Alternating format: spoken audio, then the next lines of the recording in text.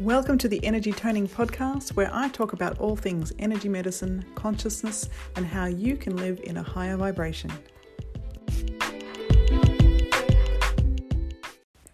Hi everyone, welcome to the Energy Toning Podcast. My name is Liz. It's been a while since I've actually done anything with this podcast, but I thought, seeing we're back in lockdown for another 42 days here, probably more, I should get on with the publishing. So, today's topic is coffee. And I want to tell you about a little experiment I've taken. So recently I decided to quit coffee for 30 days. And I'm up to day 28 now. And I've been a coffee drinker for 20 years, and there has barely been a day I didn't have a coffee during that time. But throughout most of that time, I had this underlying feeling that coffee probably isn't the best thing I could be drinking. I have felt I'd likely benefit by not drinking at all. I've never been a heavy coffee drinker, usually only 2 cups a day, but sometimes when I was extra tired, I'd have 3 cups. But I know I'm sensitive to the stuff, so 2 to 3 was enough for me to feel like it's probably not the best thing for me. So the first week, I have to say, was rough. I've tried to quit coffee many times before, but it never felt like the right time to quit. I joined a Quit Coffee Facebook group. It's kind of like an AA group, but for coffee instead. I learned a lot from those who were further along in their journey in this group. And I learned how it took many people 6 months or more to reach some kind of balance after drinking coffee for decades. But every single one of those people has said they will never go back to it. They say the health benefits they've experienced since quitting far outweighed the feeling of deprivation from not having it.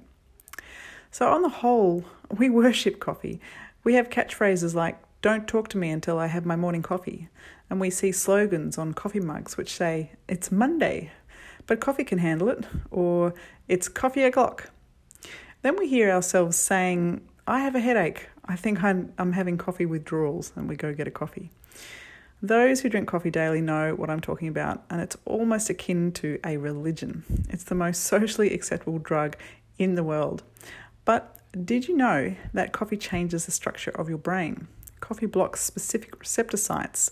Therefore, your brain makes more and more of these receptor sites to compensate. This is why, if you've ever tried to quit coffee cold turkey and felt that debilitating crash, it's because all those receptor sites are suddenly wide open, telling your body you are so tired. Did you also know that studies have shown it shrinks the pineal gland in long-term users? This has implications for melatonin production, therefore having a knock-on effect on sleep quality. And then this in turn has a knock-on impact on your immune system, therefore probably shortening your life. Pretty intense, right? On the flip side, we're told that coffee has health benefits, but what we're not told is that the health benefits only apply to how wisely we use coffee. For example, the time of day you have it, how much you have, how your unique genetic makeup metabolizes it. For some people, coffee will never be good for them, no matter what health studies are telling us. A healthier approach would be to have regular breaks from drinking coffee. For example, have 1 week off coffee and then 3 weeks on. But that routine is unthinkable for most who enjoy their coffee daily. My results so far from quitting for 30 days? Well, one thing I've noticed in a big way is how present I feel when I teach my body balance classes.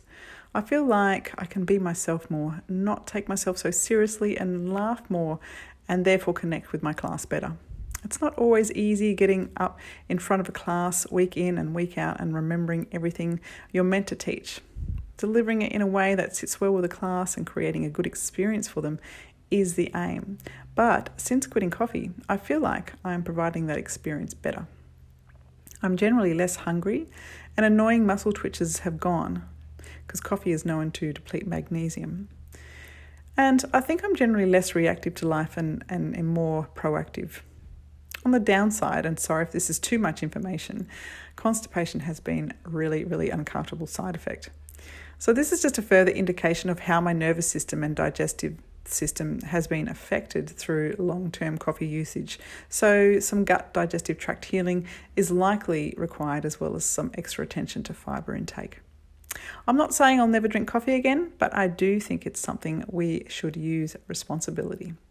So one book I would recommend to learn more about it is called Caffeine Blues by Stephen Chernivtsi. That's definitely an eye-opener to this cult called coffee. So, would you take a 30-day challenge and quit coffee to find out what it might do for you? You're not going to know unless you try. So that's it for today. Thanks for listening. And just before you go, if you would like to take a 7-day meditation challenge where you use your voice to bring yourself into a deeper state of relaxation, feel free to click the link below this and have a look. Otherwise, I look forward to chatting to you again another day. Bye for now.